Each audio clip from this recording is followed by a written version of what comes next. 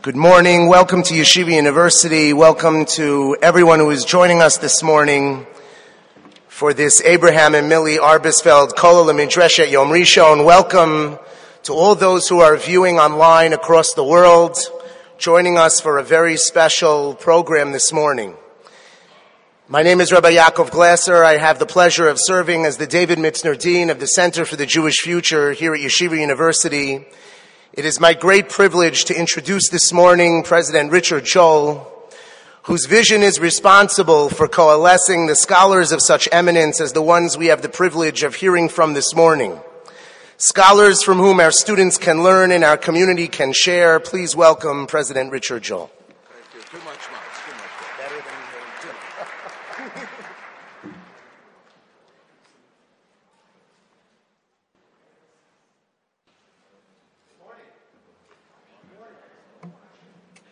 Good morning, ladies and gentlemen. As I was walking in, Rabbi Michael Taubes, who I didn't know was noted for a sense of humor, said, "This is a wonderful program we're participating in. The Lord, the Senator, and the Mayor." It's very impressive. We've covered most of our bases this morning. So, of course, as always, I want to thank the Arbisfeld family for their inspiration that produces this event in different locales, actually in different locales around the country, and even in Israel, but in different locales here in Yeshiva, and for special occasions, we get to gather in this extraordinary Nathan Lamport Auditorium. But you should know, I've been told, and I haven't had the pleasure of meeting yet, that for the first time we have as a guest here, Ricky Haas, who is the great-granddaughter of Nathan Lamport, and she is here with her husband, Monroe. Are you here? Or is this behind us? Well, welcome to your home, and please God, you should frequent it more often, and you should know that so many events of history, of sanctity, of everything that Yeshiva University and the Jewish people represents happens, you'll excuse me, nowhere but here. Nowhere but here. So it's my great pleasure to also thank wonderful friends, Robin and Shuki Grossman. Where are you sitting this morning? Very nice. And your family for your constant support, your growing support of Yeshiva University, your historic links with this institution, and the role that your family has played in it for so many years, and please God that your children will as well.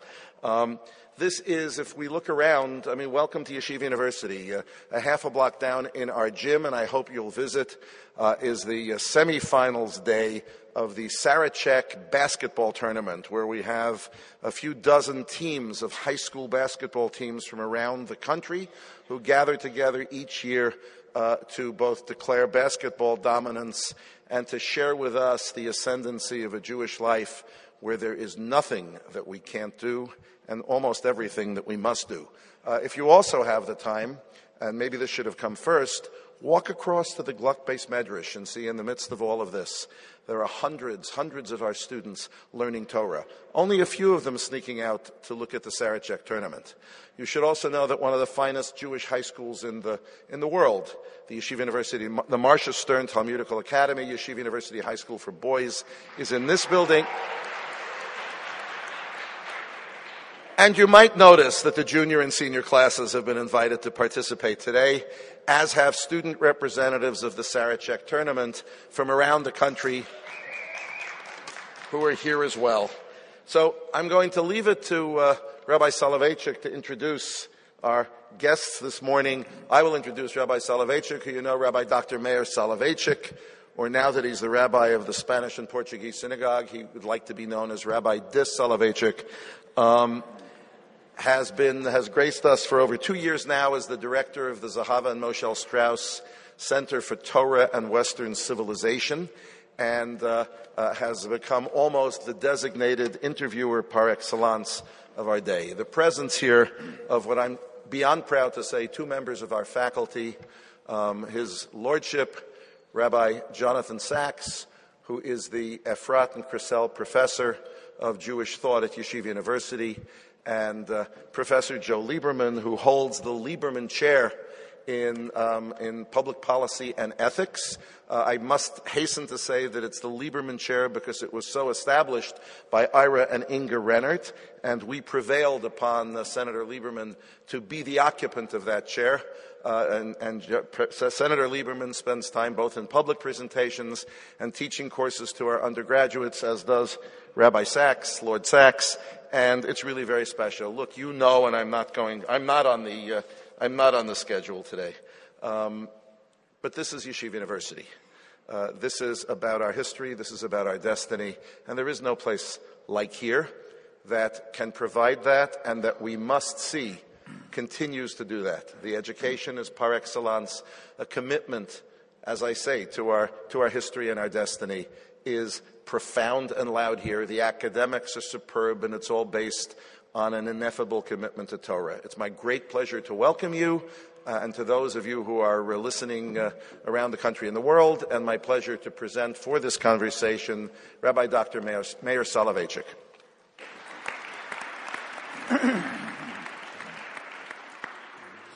Well, thank you, President. Can everybody hear me? Okay. Thank you, President Joel, not just for your wonderful words, but for your leadership and personally for the friendship you have shown me and the strong support that you have constantly shown for the Zahava and Moshel Strauss Center for Torah and Western Thought. I'm just going to be very brief in my introduction just to allow us to establish a framework for our discussion. It was the Rav Zatzal who noted that the central mitzvah of the Seder, Sipur Yetziat Mitzrayim, is usually wrongly translated as the obligation to tell the story of the Exodus. But the truth is, in Hebrew, that would be mitzvah l'saper et Yetziat Mitzrayim. Rather, in our Haggada, it is mitzvah leinu l'saper be Yetziat Mitzrayim, which is not in the accusative, but rather in the ablative form. And the point is that our obligation is not just to tell the story, but to delve into it. And this in part perhaps because this story teaches us what it means to be a Jew, not just as a member of a faith, but as a member of a nation. The point being that the Haggadah is itself a work of Jewish political thought. Perhaps for much of Jewish history, the only work of Jewish political thought. Thus, there are many great works of medieval Jewish philosophy. Nevertheless, with the possible exception of Abravanel, very few actually address political matters. Metaphysics, yes. Ethics, certainly. But politics, very rarely. Therefore, the Haggadah is all the more interesting because it is a work of Jewish political thought, one which evolved over the centuries and which addresses the nature of freedom, of state and society, the founding and the origins of a people, their eschatological aspirations, the political nature of the good. All these come up in the Haggadah. Our goal is to bring this perspective to bear in a discussion between two extraordinary individuals who perhaps more than any other observant Jews on earth are famous for their bringing their respective religious personalities into the political and public sphere of the Western world. Senator Lieberman, Lord Sacks, good morning. It's an honor to have you here at Yeshiva University.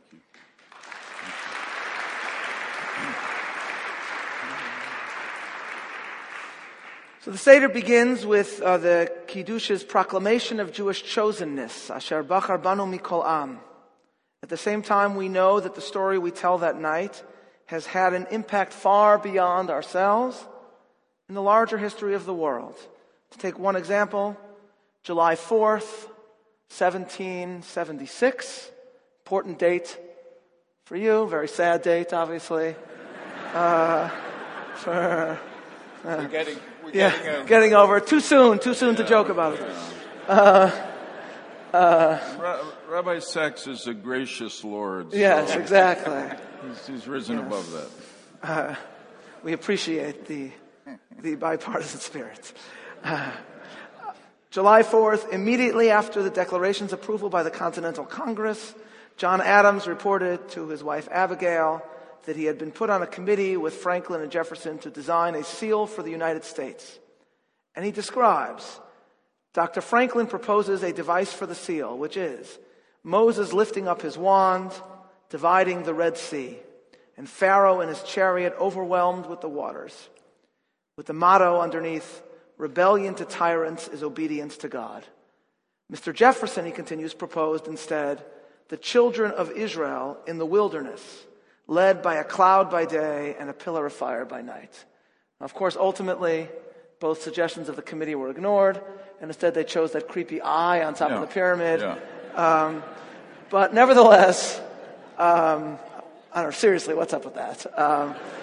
That should be your next book. Yeah, I'm on that. Yeah. Apparently, it's linked to a treasure map on the back of the Declaration of Independence. My guess is it's something Masonic going on there. I'm on this. Okay, I'm on this. Thank you. But nevertheless, the story is extraordinary. So in what way is this a story of the Exodus? In what way is this a story that relates uniquely to us as a people? And what about the Haggada, not just as a religious story, but as a political text, gives it its extraordinary and universal impact and appeal? Thanks, Rabbi. It's a great honor to be here with Rabbi Sacks and with you and with all of you. So the story of Pesach, Passover, is both, in one sense, a uniquely and very importantly Jewish story, but it's also, obviously, as your examples from early American history show, a universal story. And since we're talking today about the politics of the Haggada, I do want to say, I won't dwell on this too much, that we experience the story not just through the Haggada, because obviously we read it in the Torah and the Hebrew Bible, but most of the non-Jewish world knows including Franklin, Jefferson, and the founders of this country, know it from the Hebrew Bible, because as Christians it became part of their texts. So for Jews, of course, the Passover story has a powerful and central place, because it tells us that the God of creation and the God of the covenant with Abraham, our father, didn't forget us. That in the Passover story, God entered history because God saw the affliction of the Jewish people and through Moses liberated them from freedom. So for all that and of course, and perhaps we'll get to this, since we're talking about the politics of the Haggada, the point to take off from on what I want to say now is the second night beginning of the counting of the Omer, that Pesach leads to Shavuot. Passover leads to the Festival of Weeks. I'm going to end up giving a long sermon here. I have to control myself. I don't have any different Torah prepared. So all right. No, but obviously, with a story that is told for us in the Haggada is the critically important beginning of the story. But as we know, and Rabbi Soloveitchik writes beautifully about this, that the Exodus, the liberation from slavery in Egypt, was for a purpose, not just for freedom, but to go to Mount Sinai to receive the law, the values, to receive our mission, which is to become as best we can as humans, a holy people. So all that is involved for us as Jews. And interestingly, just to come back to the point, we get into this on Pesach through the Haggada, which is really, if you were writing the Pesach story today, I don't know that you would present it the way the Haggada does. I mean, it's a teaching document. 5 rabbis and B'nai Barak, 4 questions, 4 cups of coffee. I'm see if I can keep these numbers going. 3 pieces of matzah. Who knows? What's 2? 2 nights.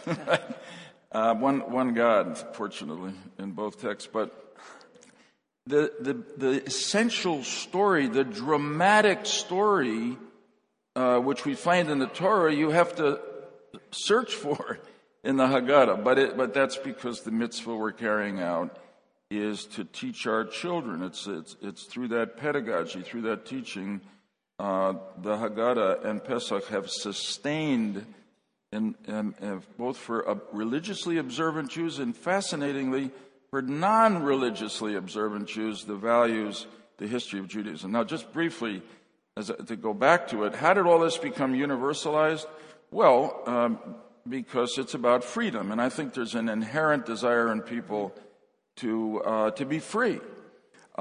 In the Passover story, as related in the Hebrew Bible, and I use that term because now I'm talking about the broader world, particularly Christians, it's God is on the side of freedom. That's why Franklin could talk about rebellion to tyrants is obedience to God.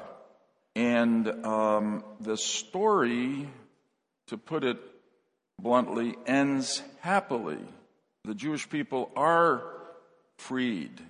And as a result, this compelling story has been a standard not only for personal conduct of a lot of us over the centuries, but for freedom movements and individuals who were fighting for freedom throughout the world. It's fundamental to the abolitionist movement in this country, to the civil rights movement, even although you have to search a bit for politics in the Haggada, because Moshe, who's the political leader in one sense, is not there. Hashem is there. God is there. But obviously we begin by inviting people who are hungry to come in. A lot of it, if you wanted to stretch a bit, I don't think it takes too much of a stretch. This may begin to run counter to some of your political views. One might say, Rabbi, that certainly there's an argument for treating your workers fairly. Yes. I'm not here to explicitly endorse the labor movement, but those political values are there. So anyway, it's had an amazing connection. The final point being this belief, I think expressed more and carried out more recently among Christians, that the Last Supper of Jesus was a Passover Seder. And now a desire actually to reenact the Seder, to understand what Jesus observed. I'll just end by telling you that several years ago, the chaplain of the Senate, it was probably during the 90s, came to me and said that he taught a group of my fellow senators who were Christian Bible every week. And he said when they were studying the Last Supper that, this was a Passover Seder. Have any of you been to a Passover Seder? So they all apparently said no. And he said, would you like to go to one? And they said yes. And then one of them said, why don't you ask Senator Lieberman? He seems to know about this kind of stuff. So we held what you'd call a model Seder. And we did it 3 times over a period of probably 7 or 8 years. It was quite remarkable, quite unifying, very interesting to see them get into the rituals of the Seder. But ultimately, the compelling part of it is freedom and the quest for freedom. Fascinating. We're going to have to talk later about how you get that job, Senate chaplain. That was always very interesting to me. All right. We should probably talk off stage about that. Probably. But that's fascinating. Yes. Lord Sacks. Yeah, I realized actually what made the Jewish approach to this different when we used to, from time to time, sit and study Torah together with myself and Tony Blair. And Tony Blair, as Prime Minister, read the Bible every night. And he once asked me, how come your book is so much more interesting than our book? And I said, you know the answer to that, Prime Minister. There's more politics in our book than your book. And that actually is the key issue, that Judaism is not, like Christianity, a text for the salvation of the soul. It's a text for the redemption of society. And that is what makes it so powerful. And the history of the Western world in the past 4 centuries was determined by 2 phenomena. Number one, the Reformation. And Luther saying, sola scriptura, if you want to be serious about God, get back to reading the Bible. And number two, the invention of printing that made it possible. So that in 1640, when the population of Britain, of England, was no more than maybe 2.5 million, there were 1 million copies of the Bible in circulation. It's extraordinary how every single family in England had a copy of the Bible in English translation. And those two things, the Reformation and the invention of printing, meant for the first time ever, ordinary people could read Tanakh. Until then, it was only available in Greek or Latin. It was only intelligible to the clergy. And so populations didn't have access to it. Whereas by 1640, everyone had access to it. And they began to realize exactly Franklin's point, that rebellion to tyrants is obedient to God, and the prophets are mandated by God to criticize the established power. The end result of this we can trace in history. Number one, the great thinkers of the 17th century who created for the first time the free society with human rights, liberty of conscience, and the doctrine of toleration, those key thinkers, John Milton, Thomas Hobbes, John Locke, and in Amsterdam, our very own resident Epicurus, Spinoza, all four of them were in dialogue with Tanakh. They were not in dialogue with Plato's Republic or Aristotle's Politics. Hobbes, who was an atheist, quotes the Bible 647 times in the Leviathan, the founding text of modern politics. So it created the English Revolution. Then in 1620, the guys go off in the Mayflower. 1630, John Winthrop aboard the Arabella delivers the founding speech of American politics, his speech about the city on the hill, and he quotes almost the whole of Parshas Nitzavim. He is quoting the Bible absolutely at length, because that was the basis. The idea of covenant, the idea of escaping from the Egyptians, who were, of course, the English, and Pharaoh, who was George III, and crossing the Red Sea, which was the Atlantic. And that's why Franklin got so excited watching the Egyptians drowning in the Red Sea, because that was us, guys. We've forgiven him for that as well. So, at the end of the day, it's not only Jefferson and Franklin designing the Great Seal, it is they're ringing the Liberty Bell in Philadelphia, as you can see, because it cracked the first time they rang it. It was made in England, so it's... But around it, there's the quote from Parshat Bahar, Ukrotim dro la'aretz v'chol yoshveha, proclaim liberty to the land and the inhabitants thereof. All the way through, they're quoting Tanakh. And when the first movement for African Americans starts, they're singing, "Go down, Moses, to Egypt's land and tell old Pharaoh to let my people go." When Martin Luther King reaches the crescendo on August 28th, 1963, of the "I Have a Dream" speech, he quotes two psukim, word by word, from the King James translation, from our Haftarah of Shabbos Nachamu, Isaiah chapter 40. The two great revolutions that created Western freedom, the English Revolution in the 1640s, the Americans in 1776, were both driven by Tanakh.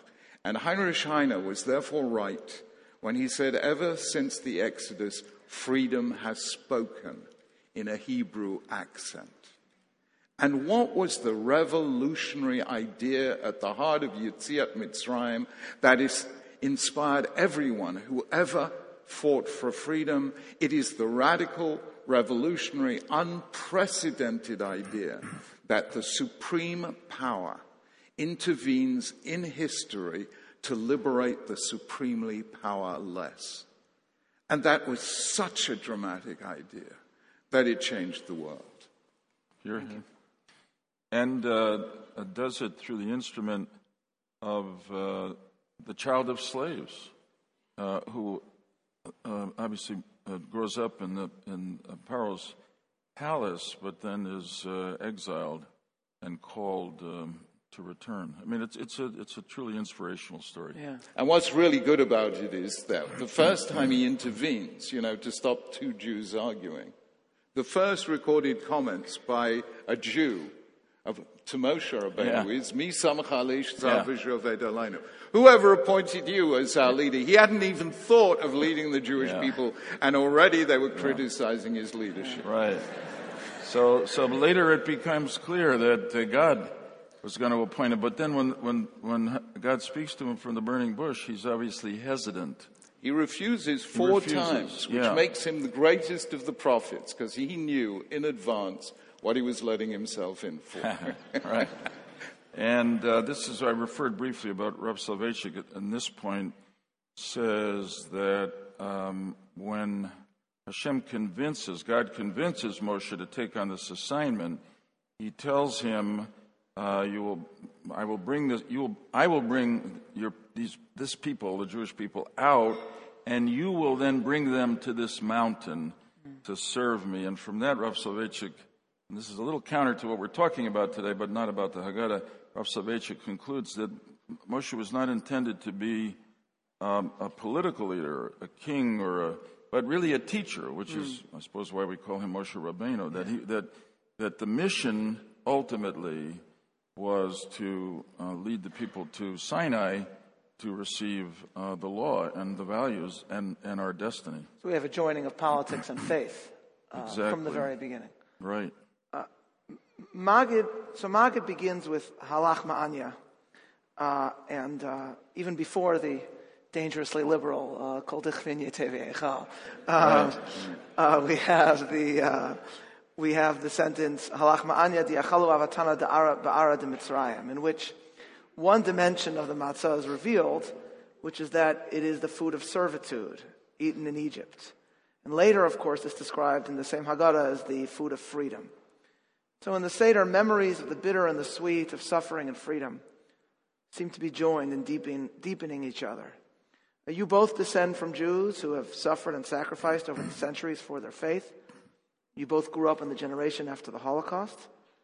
And yet you've both achieved positions in the public square and the freedom of a democratic society that several years before your lives could scarcely have been believed. One, the first Jew on a national ticket in America. Another rabbinic member of the House of Lords. I'm curious, how has the memory of the generations past and their suffering and sacrifices impacted your own sense of responsibility as both a Jew and as a public figure in a free society in the present? You know, there is a fascinating moment in the Torah which describes the moment at which Moshe Rabbeinu became the great potential leader. And it says, Vayigdal Moshe. Moses grew up, Vayetzei el achav, and he went out to his brothers, Vayabeh sivlotam, and he saw their suffering. And for me, those half a dozen words describe in the end what moves any Jew, man or woman, to undertake the awe-inspiring responsibilities of leadership. Moshe Rabbeinu could have lived a life of wealth and affluence as a prince of Egypt. Or later, he could have lived a life of peace and quiet as a Midianite shepherd. But at the end of the day, despite his resistance, he could not say no to God, because when you see your people suffering, if you have a Jewish neshama, you cannot walk away. And I think the key words there are, when he saw an Egyptian hitting a Jew, he looked everywhere around and he saw no one there. And that cannot be literally true. Despite your late uncle's wonderful book on the lonely man of faith, you are not a lonely man of faith on an Egyptian building site. There are 10,000 people around you. What the verse means, he looked this way and that, and he saw Vayaki Enish, that nobody was prepared to be a mensch. They stood, they watched, nobody was prepared to act. And I think, that sense of personal inadequacy goes with all of us. We all know how insignificant we are. And yet when you see your people suffering, you can't walk away. So whenever I did anything in Britain, whether it was, at Windsor Castle, as I describe in the beginning of my Haggada, whether you're talking to politicians or royalty or other religions, you think to yourself, all those centuries in which Jews suffered, England, was the first place to create the blood libel in Norwich in 1144. England was the first country to expel its Jews in 1290. I think England is one of the most tolerant societies in the world, but it was once a world leader in anti-Semitism. So whenever I got up to speak, I was aware of all those centuries of ancestors who lived in this place and who suffered and who never had the chances we had. And I tried to speak on their behalf to bring some kind of Jewish voice back into a country that for so long excluded the Jewish voice. Your question really brings a lot together, and it's an important one, I think, which is both to what extent our lives, Rabbi Sacks and mine, have been, and our actions have been influenced by the suffering of Jewish history. But then you also note that the two of us have been really fortunate, and we live in a time for which there is no real precedent in Jewish history. So I've had the extraordinary opportunities that I've had in American politics, which, notwithstanding the great history of openness of America, I don't think would have been possible 40 years ago, 50 years ago. Rabbi Sacks uniquely has been not just the chief rabbi of the United Kingdom, etc., but really an extremely important public intellectual, public theologian, and counselor to the royal family and the prime ministers, a succession of prime ministers. Hard to imagine such an influence, but so we live in a very fortunate time. But let me come back to your, and may it continue, with God's help. Come back to your question and relate it to the Passover story. There's no question in my mind that the suffering of the Jewish people, in one sense, as exemplified through slavery in Egypt and the exodus from Egypt, and the mandate for us to remember that we were strangers ourselves in the land of Egypt, as taught to me by my very modern Orthodox rabbi who was a YU graduate, Joe Ehrenkrantz of blessed memory, was part of what both motivated me into public service and directed my public service. So the first time I ever got involved in anything that might be called political was during my freshman year at college, when I came back to Stamford, Connecticut, where I grew up, because they were redrawing the lines there was a new high school. They were drawing the lines, and it turned out that most of the African Americans were being sent to one school. I had remembered being in the one high school and how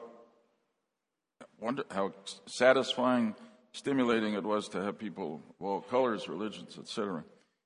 I'm sure that was some sense that I had to stand up for the other, for the strangers. I actually was working in Washington in August of 1963. I went to the march. I stood at the Lincoln Memorial when Dr. King made the I Have a Dream speech. When I first told my children that story, they looked at me as if I had just told them that I was with Lincoln when he signed the Emancipation Proclamation. I mean, because history, I will tell you that during that march, who do I run into? But my rabbi from Stanford, who was there with an interfaith, interracial group from Stanford that had come down. So, these are early stories, but and then I went to Mississippi, was part of the Civil Rights Movement for a while. I think it's affected, this sense of suffering has affected me in that sense, my own work for human rights and our foreign policy, for women's rights, for gay rights. I think all descends from this Egyptian experience and the quest not only for freedom, but the mandate to protect those who are different. I will say very briefly that the other aspect of this suffering, both from Tanakh, and let's talk about the Passover story. We were taken out of Egypt by God with a strong arm. I don't think it's too far to go from that to thinking that a strong foreign policy is important, and particularly growing up post-Shoah, having that experience both as a Jew and as a human being, the extent to which people weren't strong, except for the great Brit Churchill, was a mandate and affected my judgments on foreign policy as we went on. So what I'm saying is that suffering affected the suffering of Jewish history, and the response of Hashem, particularly in the Pesach story, affected me. And I'm coming back to Rabbi Soloveitchil again, and the wonderful Latin term imitatio Dei, when to some extent we're called on to try to follow God's example. This leads to a difficult place for you, Rabbi, because I'm really describing the political philosophy of a Democrat, but you'll be happy to note that it's the kind of Democrat that doesn't exist much anymore. Yeah. Which I'm is actually liberal. I'm actually not happy about you're that. You're not happy. A liberal on Yeah. domestic policy, conservative on foreign policy. Yeah, so that's... Let me give you one tiny example, I think, that I found very moving. In 2004, we have had for 15 years now a National Holocaust Memorial Day on January 27th. And in 2004 was the 10th anniversary of the massacre in Rwanda, 800,000 people killed in 100 days. And the government asked us, could we take Holocaust Memorial Day 2004 as a way of framing the tragedy in Rwanda, without in any way derogating from the centrality of the Shoah. And we said yes, 100%. And because I knew that the Holocaust survivors I knew were the most passionate about things like Bosnia, Rwanda, Kosovo. They felt other people's suffering. So we said yes. I was worried as the days came by. We held it in Belfast, which is a city that's known religious tensions. And I was wondering, how are these 80-year-old Middle Europeans going to relate to these young Africans?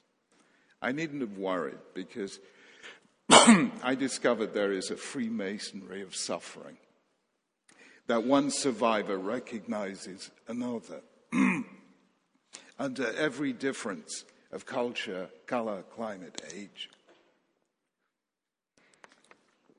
It was a very moving ceremony. 6 months later, the woman, Mary Kayatesi, who was in charge of the Rwanda relief effort for 10 years, phoned me up and said, Chief Rabbi, I've got to come and see you. And I wondered what she was going to say. And she said this. She said, we have been laboring in obscurity for 10 years. The only people who ever helped us were the Jewish community. But now, as a result of Holocaust Memorial Day, if you're showcasing our suffering, she said, I've gone from obscurity. They've just voted me the International Woman of the Year. Her Majesty has just invited me for tea in Buckingham Palace. But saving the best to last, the government, she said, British government has just given her £12 million to build 3 AIDS clinics in Kigali, because one of the terrible things was that very often they infected the survivors with AIDS. And she said, none of this could I have done without the Jewish community. We then raised money to build a 4th AIDS clinic. Now, I found that extraordinary, that Holocaust survivors were so passionate to say, we suffered, let's create a world without suffering. How they used their pain to sensitize themselves to the pain of others. How they, more than any other members of our Jewish community, identified with the people of Rwanda. I suddenly realized that is what makes the Jewish approach to suffering special. We approach it the way Jacob approached the angels, saying, Lo ashalecha ki im berachtani. I'm not going to let go of you until somehow, out of this wrestling match, I rescue a blessing. We are the people who learn to turn a curse into a blessing, to turn our Exodus experience into program of social legislation of the Torah. We were the people who showed that you can suffer, but somehow rescue hope, human dignity, and freedom. And I think that was something that I learned from the Holocaust survivors. So let's pick up, Senator Lieberman, from your reference to foreign policy. The conclusion of Isha Amda is about God's salvation. In every generation, HaKadosh Baruch Hu Matzilenu Miyadam. With no emphasis in the text on actions taken by the Jews themselves. Of course, we celebrate actions taken by the Jews in the modern era to save themselves. And we actively encourage other countries to do the same in encountering evil.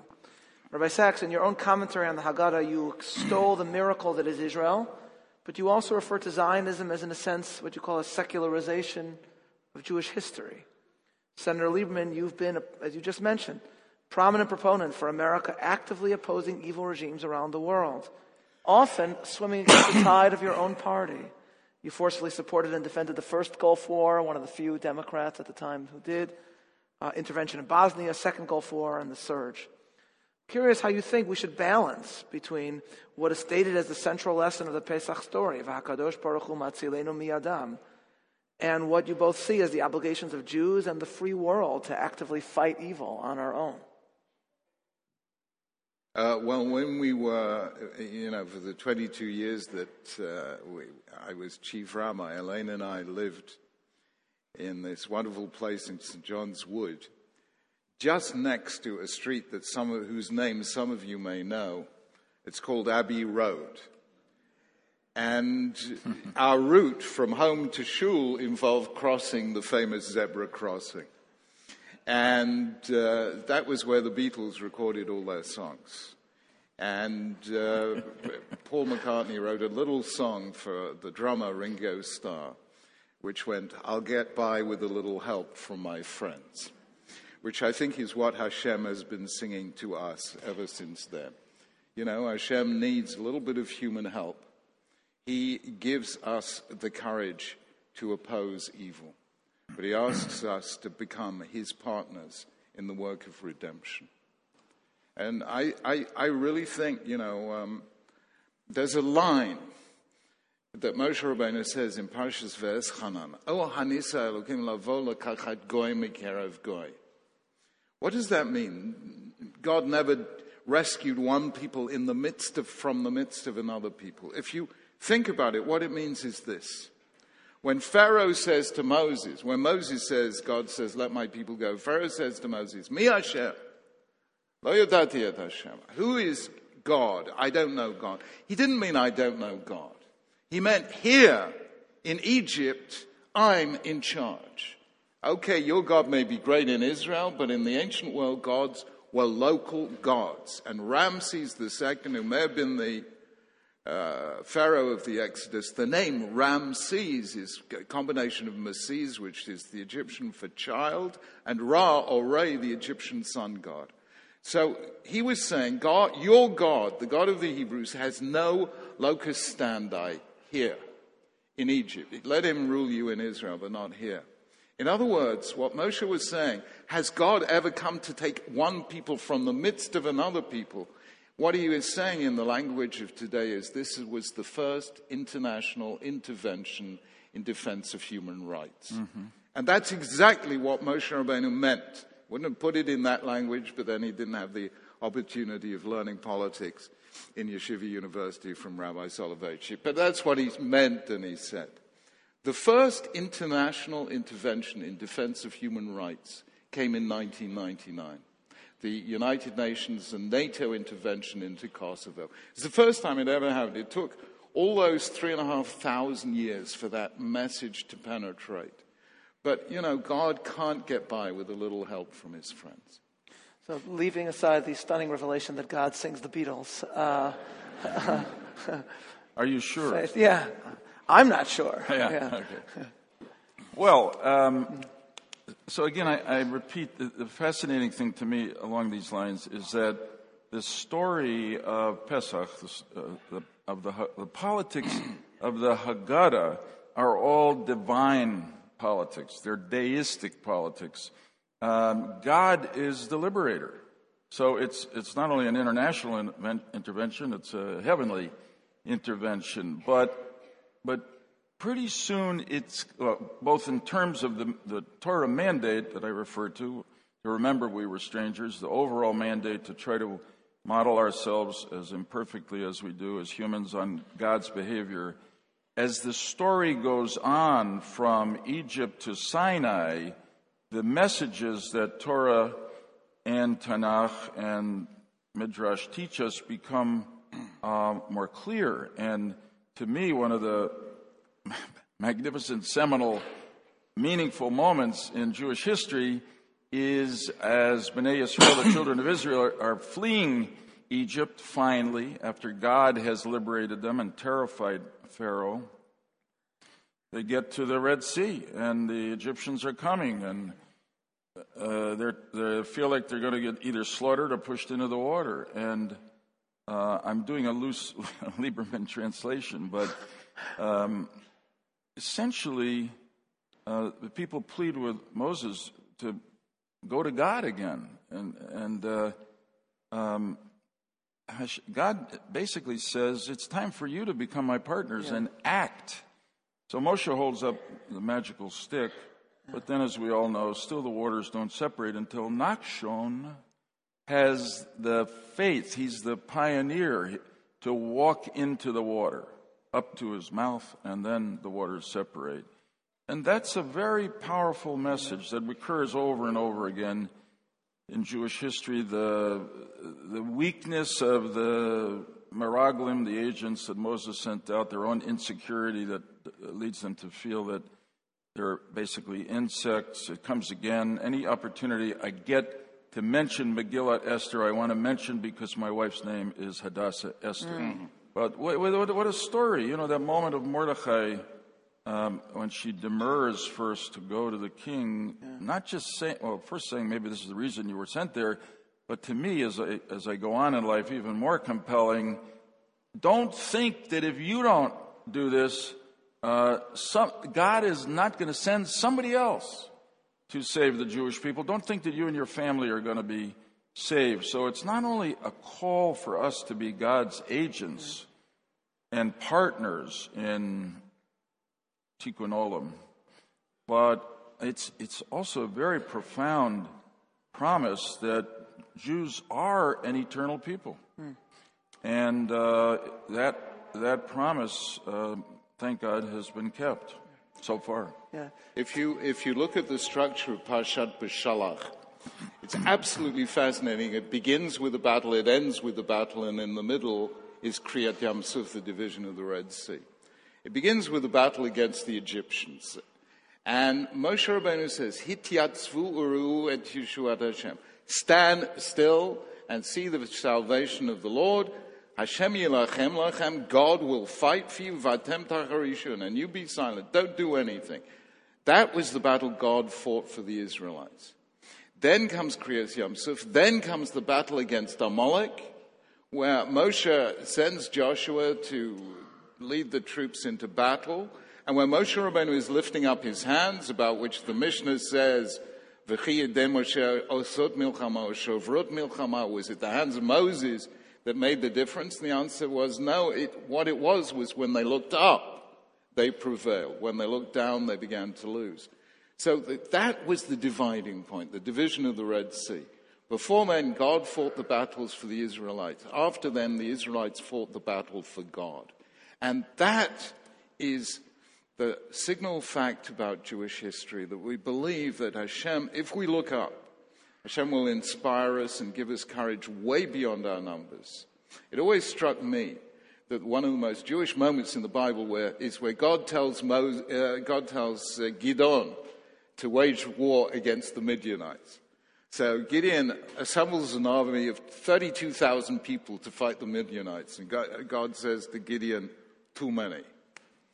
I mean, whoever heard of 32,000 Israelites fighting together? Oh, well, probably that's exactly what they do. Yeah. So he says, tell anyone who wants to go. 22,000 leave. He's only got 10,000 soldiers left. God says, still too many. And then he tells him to do this test about how they drink water from the river. And 9,700 are sent away. He's got 300 men left to fight the Midianites. And God says, now you're talking. And they go and they defeat the Midianites. Somehow, God is always present in the battles we fight, because we always fight against superior numbers, greater powers, and somehow a strength not of our own making leads us to victory. But God needs us to be the vehicles of his Shekhinah down here on earth, and that means he makes us his partners. And I don't think any other religion gives human beings so much dignity as God's offer to become his partners in the work of creation and redemption. Yeah. Just a brief word that what was fully meant by this partnership with God becomes clear, as we all know, shortly after the separation of the Red Sea at Har Sinai. In other words, I was taught that is the point at which the Jewish people truly becomes a nation, because there in the Ten Commandments, the law, we received our, if you will, mission statement, our set of values. And of course that we believe, I was taught, we accepted those on behalf of the rest of humanity. And in fact, that is one of the great moments in human history when we were given a definition of what it means to be God's partners, but so was the rest of the world. Yeah. And again, Christianity embraces that moment. I actually was rewatching the actual video footage we have of the Exodus, which is, of course, Cecil B. DeMille's Ten Commandments, and which is remarkable. And I keep on my iPhone for constant chazara. The recent film? No, not that recent Toeva that was produced about Moshe Rabbeinu and the... Because everyone who saw the film told me the book is better. Much better, yeah. No, the current film is terrible. But the original is actual video footage, and they have of course, the splitting of the sea, and my son came by as it was going on my iPhone. He said to me, "Where's Nachshon?" And he was all upset. So that's a very profound senior point. British politician sent me a postcard. He was on some mission abroad, and he saw a postcard that amused him. And he sent it to me, and it's the Israelites. As the sea has parted, and Moshe Rabbeinu is saying, you see, Hashem did it. And somebody's saying to Moshe Rabbeinu, but what about the puddles? So, whatever happens, we complain, but we still get through. Some of the, you've both spoken about the message of freedom and liberty at the heart of the Haggada and how it's impacted the world.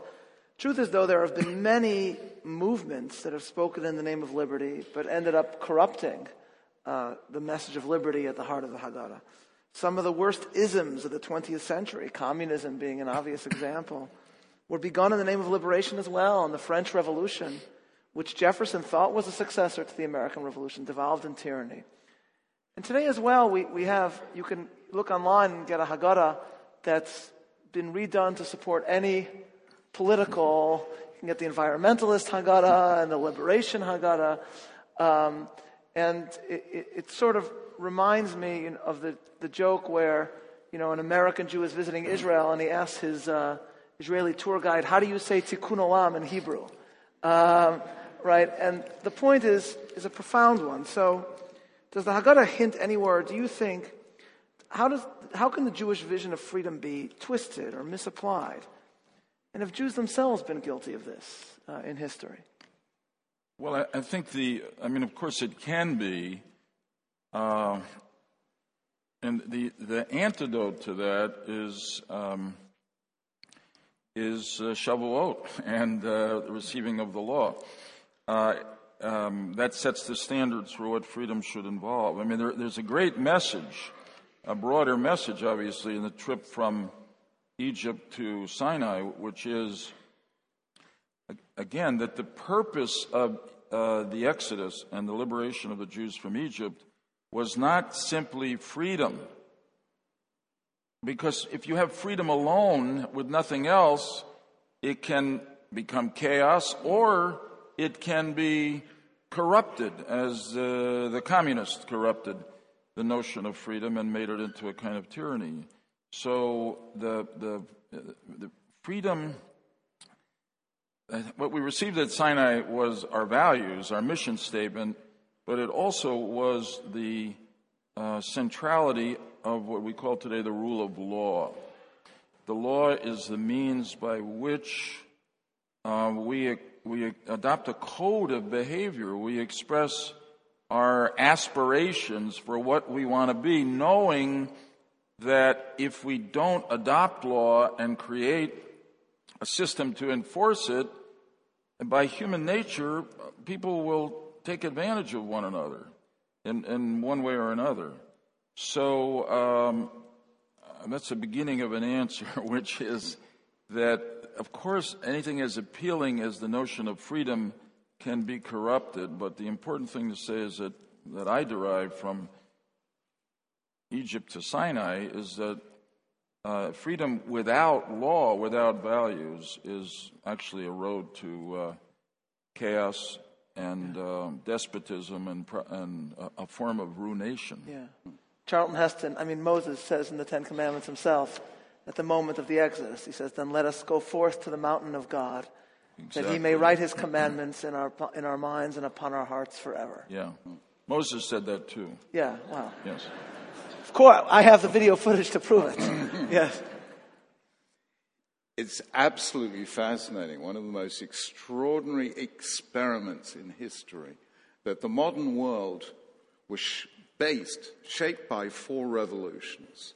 The English Revolution, the American Revolution, 1789, the French Revolution, 1917, the Russian Revolution. And they constitute as near to a controlled experiment as you will ever get in human history. The first 2, the English and the American, were based on Tanakh, on the Hebrew Bible. The second 2, the French and the Russian, were based on philosophy, secular philosophy.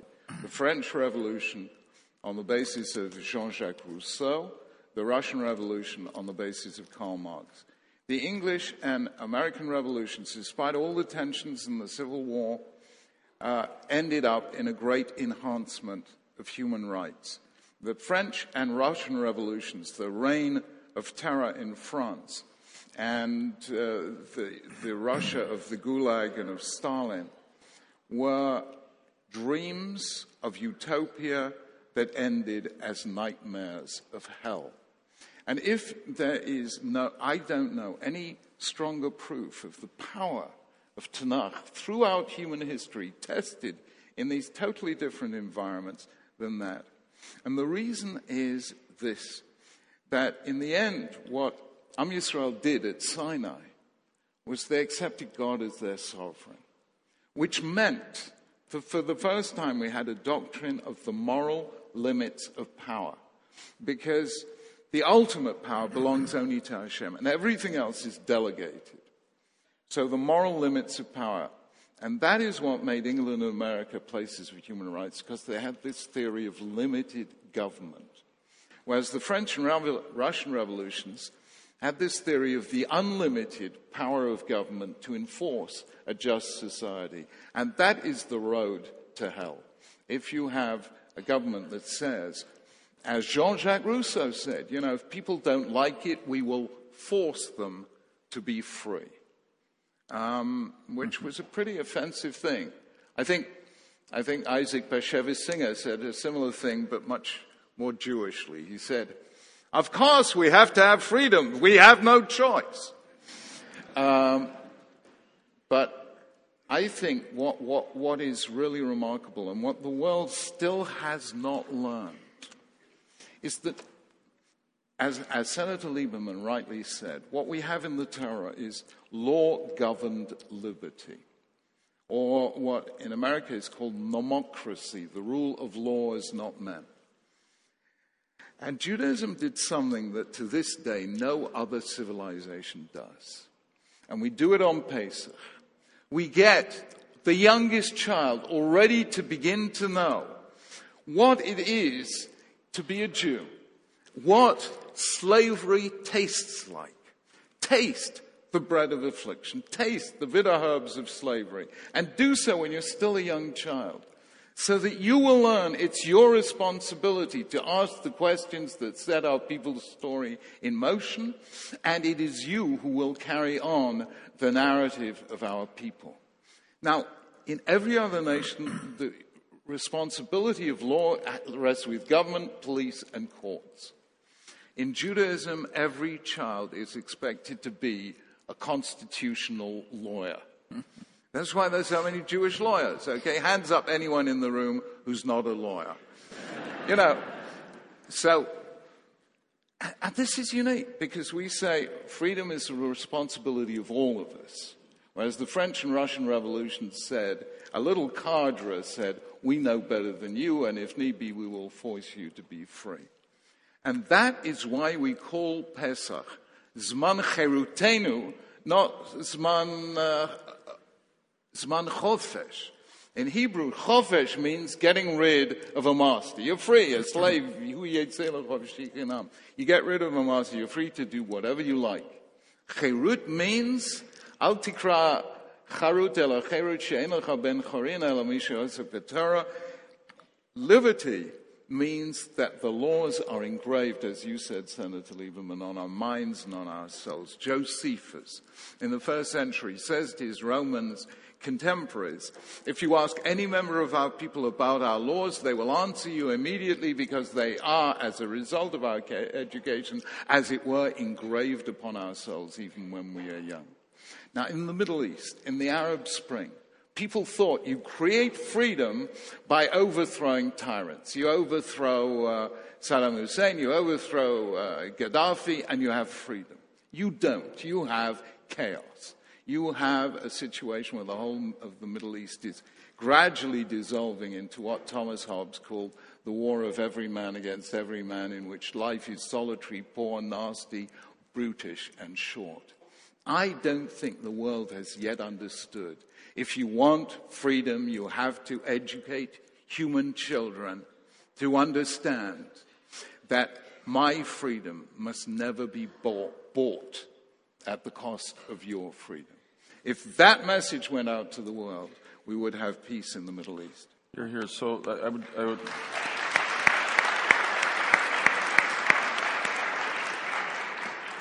Thanks for that, Rabbi. I had just two quick thoughts that you inspire.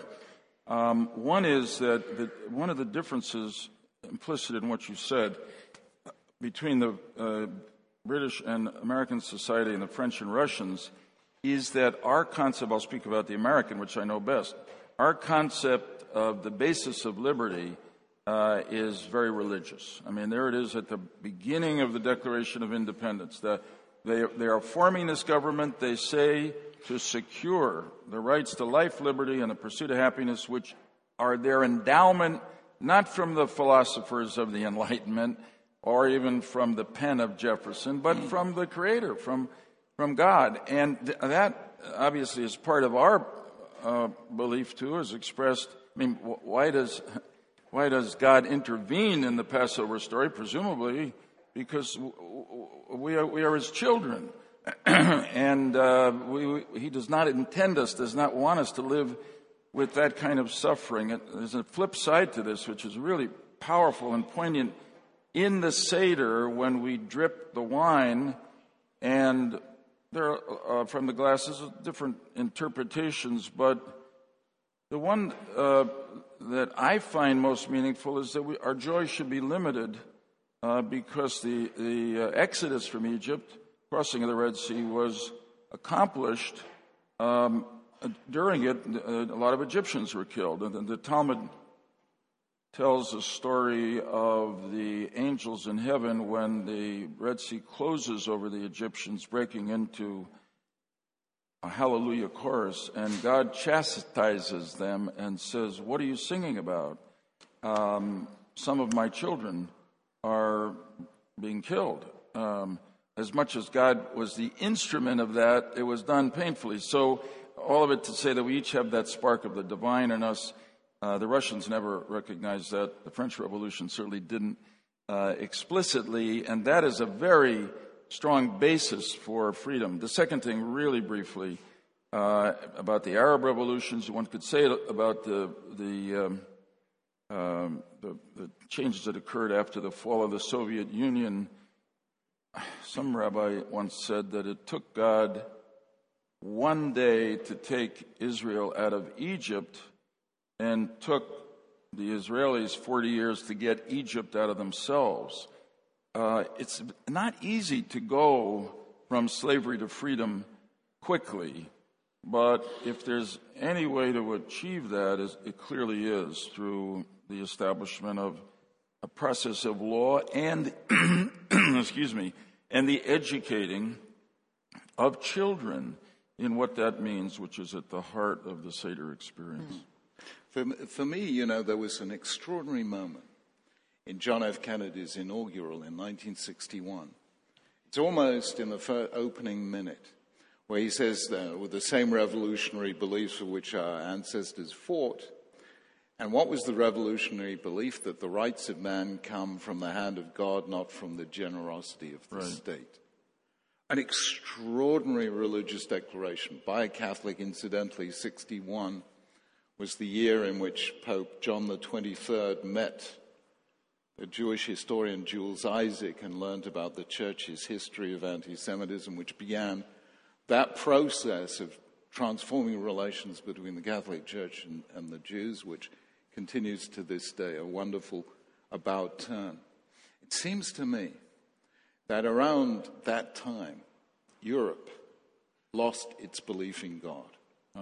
So there is no reference to God in the Constitution of Europe, or even or Christianity, the story of Christianity. No, there's no reference to God, none to Christianity, despite the prompting of the Pope and many people who said that you can't have a founding document of Europe without reference to Christianity. It's not there. It's not there. And the day that that Europe began to lose its faith, it began to lose that clarity that allows you to distinguish good and evil, that allows you to stand up to movements that want to suppress freedom. Right. And I really believe that Europe needs to recover its faith if it is to protect its freedom. Hear, hear.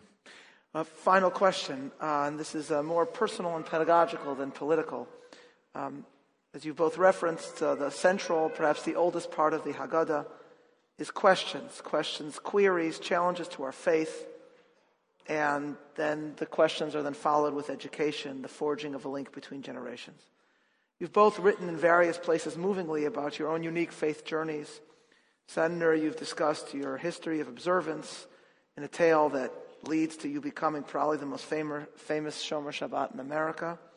Rabbi Sacks, you've spoken about your own journey and the role that leaders like the Rav and probably especially the Lubavitcher Rebbe played in turning you toward Jewish leadership. So, drawing on your own experiences, I'm interested in why do you think Seder uniquely creates this balance of inquiry and faith, and what do you think that tells us, drawing on your own lives, about the role of faith, doubt, education, and observance in life? When Tony Blair was Prime Minister,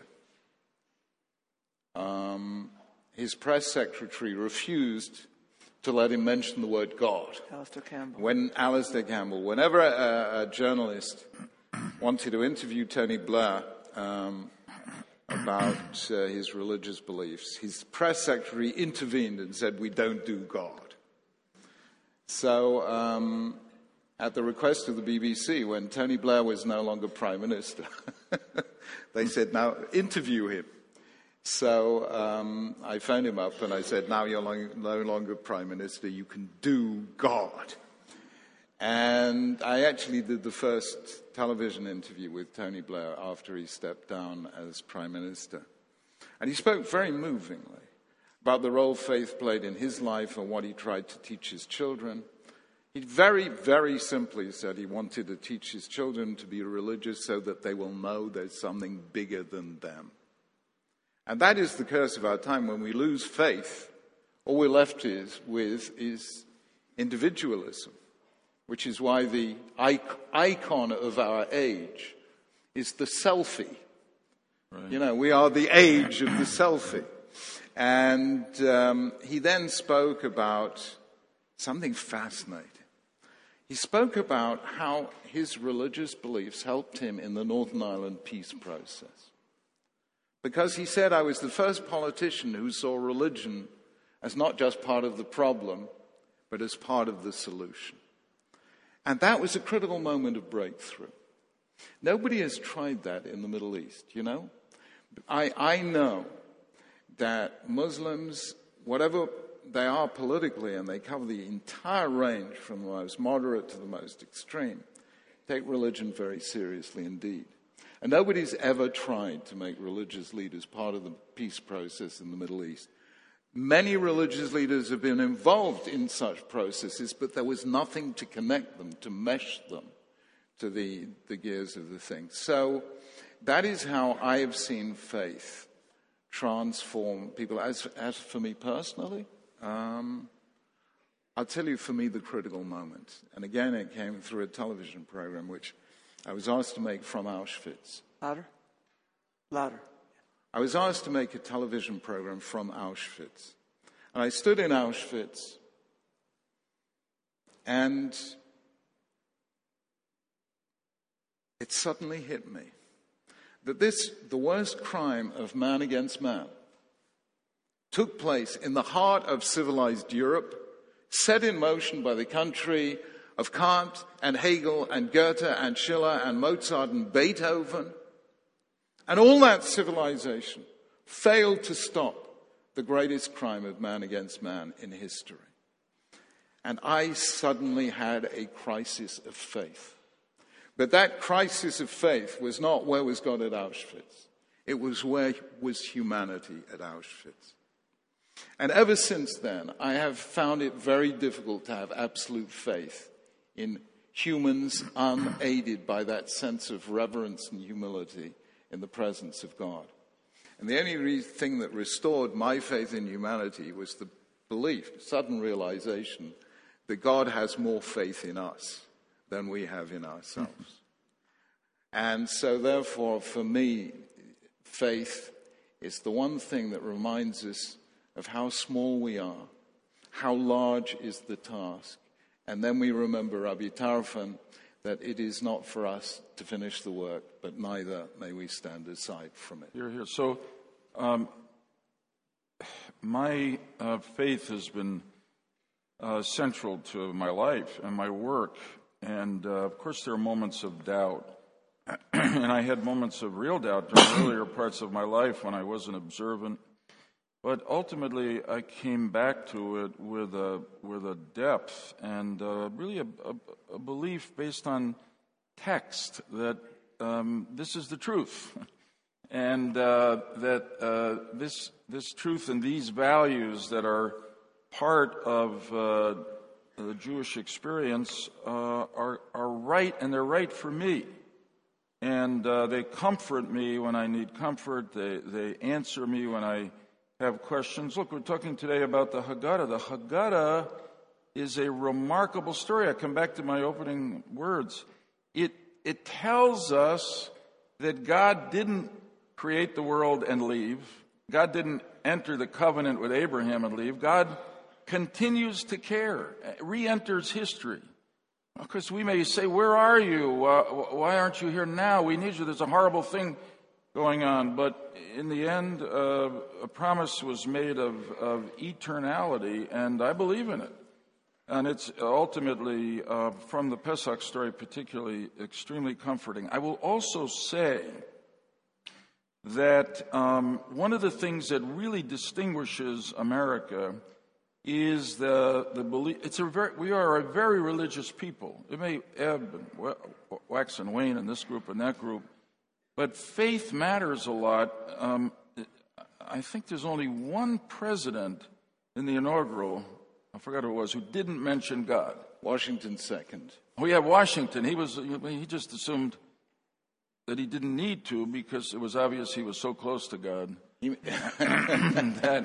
But incidentally, Kennedy's inaugural was, for me and a lot of people of my generation, the catalyzing event in the public service. And it was a very religious statement in its way. And at the end, he says something that is pure nachshon, which is I'm paraphrasing, we ask God's blessings on our work, but here on earth, we know that God's work must truly be our own. In other words, we're partners.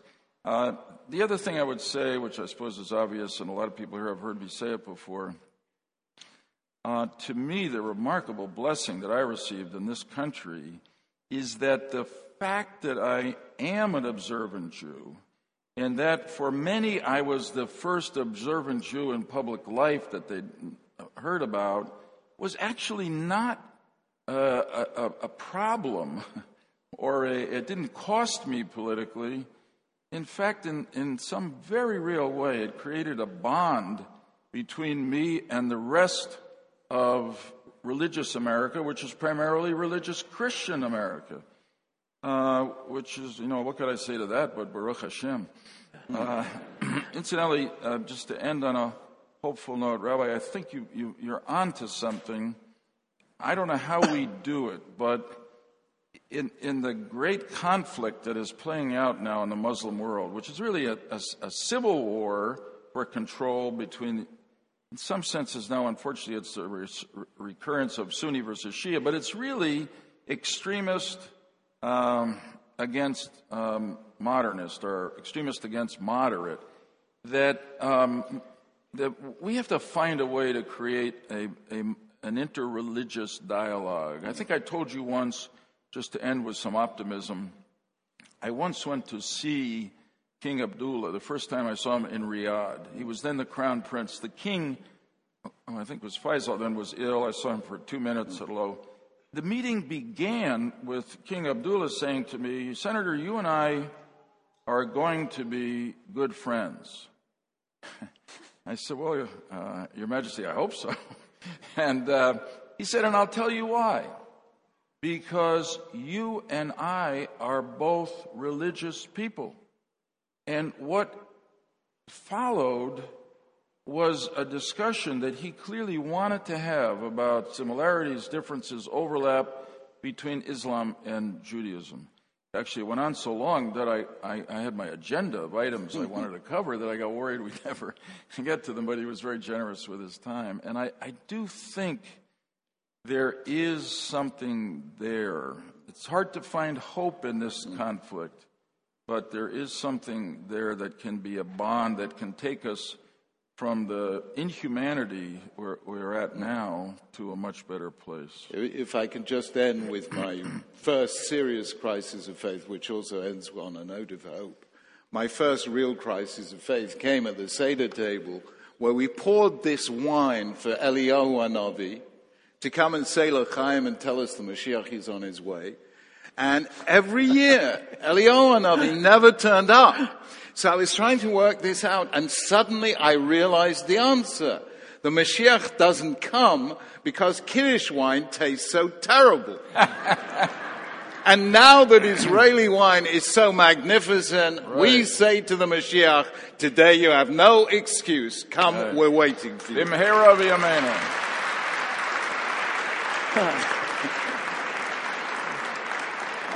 Well, on that extremely positive and Hasidic note, we wish you all Chag Kosher v'Sameach, and please join me in thanking our extraordinary guests.